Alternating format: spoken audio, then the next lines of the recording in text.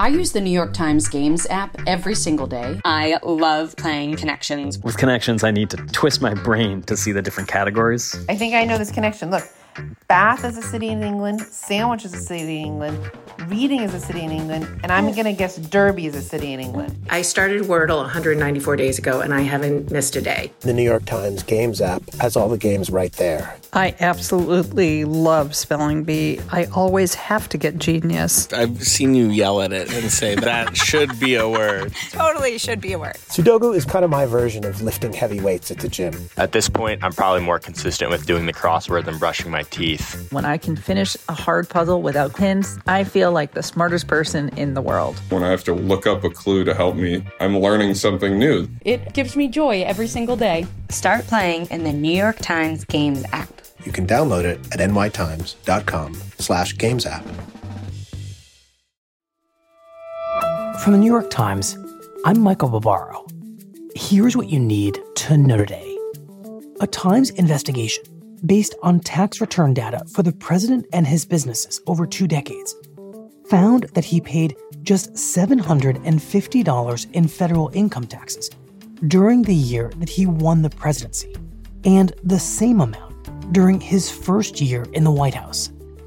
The president, who has broken tradition and refused to disclose his taxes, paid no federal income tax in 10 of the past 15 years, mostly because his businesses reported losing more money than they made. On the New York Times story, though, you have to understand that when Americans read that you may have paid only a few $100s in federal income tax per year, that seems very low for someone who's a billionaire. So how much, I mean, basically they're saying I paid nothing. Can you give people an idea of how much you actually are paying? Yeah, basically, well, first of all, I paid a lot, and I paid a lot of state income taxes, too. The New York state charges a lot, and I paid a lot of money in state. During a news conference on Sunday night, held minutes after the Times published its investigation, the president called the investigation fake news, but did not take issue with any specific details. On tomorrow's show, I'll speak with the reporters who obtained the president's tax data.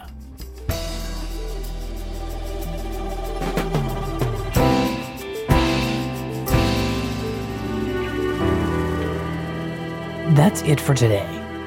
I'm Michael Barbaro. See you tomorrow. This podcast is supported by the Freedom From Religion Foundation. I'm Ron Reagan, an unabashed atheist, and I'm alarmed by the intrusions of religion into our secular government. That's why I'm asking you to join the Freedom From Religion Foundation, the nation's largest and most effective organization of atheists and agnostics, working to keep state and church separate. Phone 1-800-335-4021, 1-800-335-4021, or visit the Freedom From Religion Foundation at ffrf.org. Ron Reagan, lifelong atheist, not afraid of burning in hell.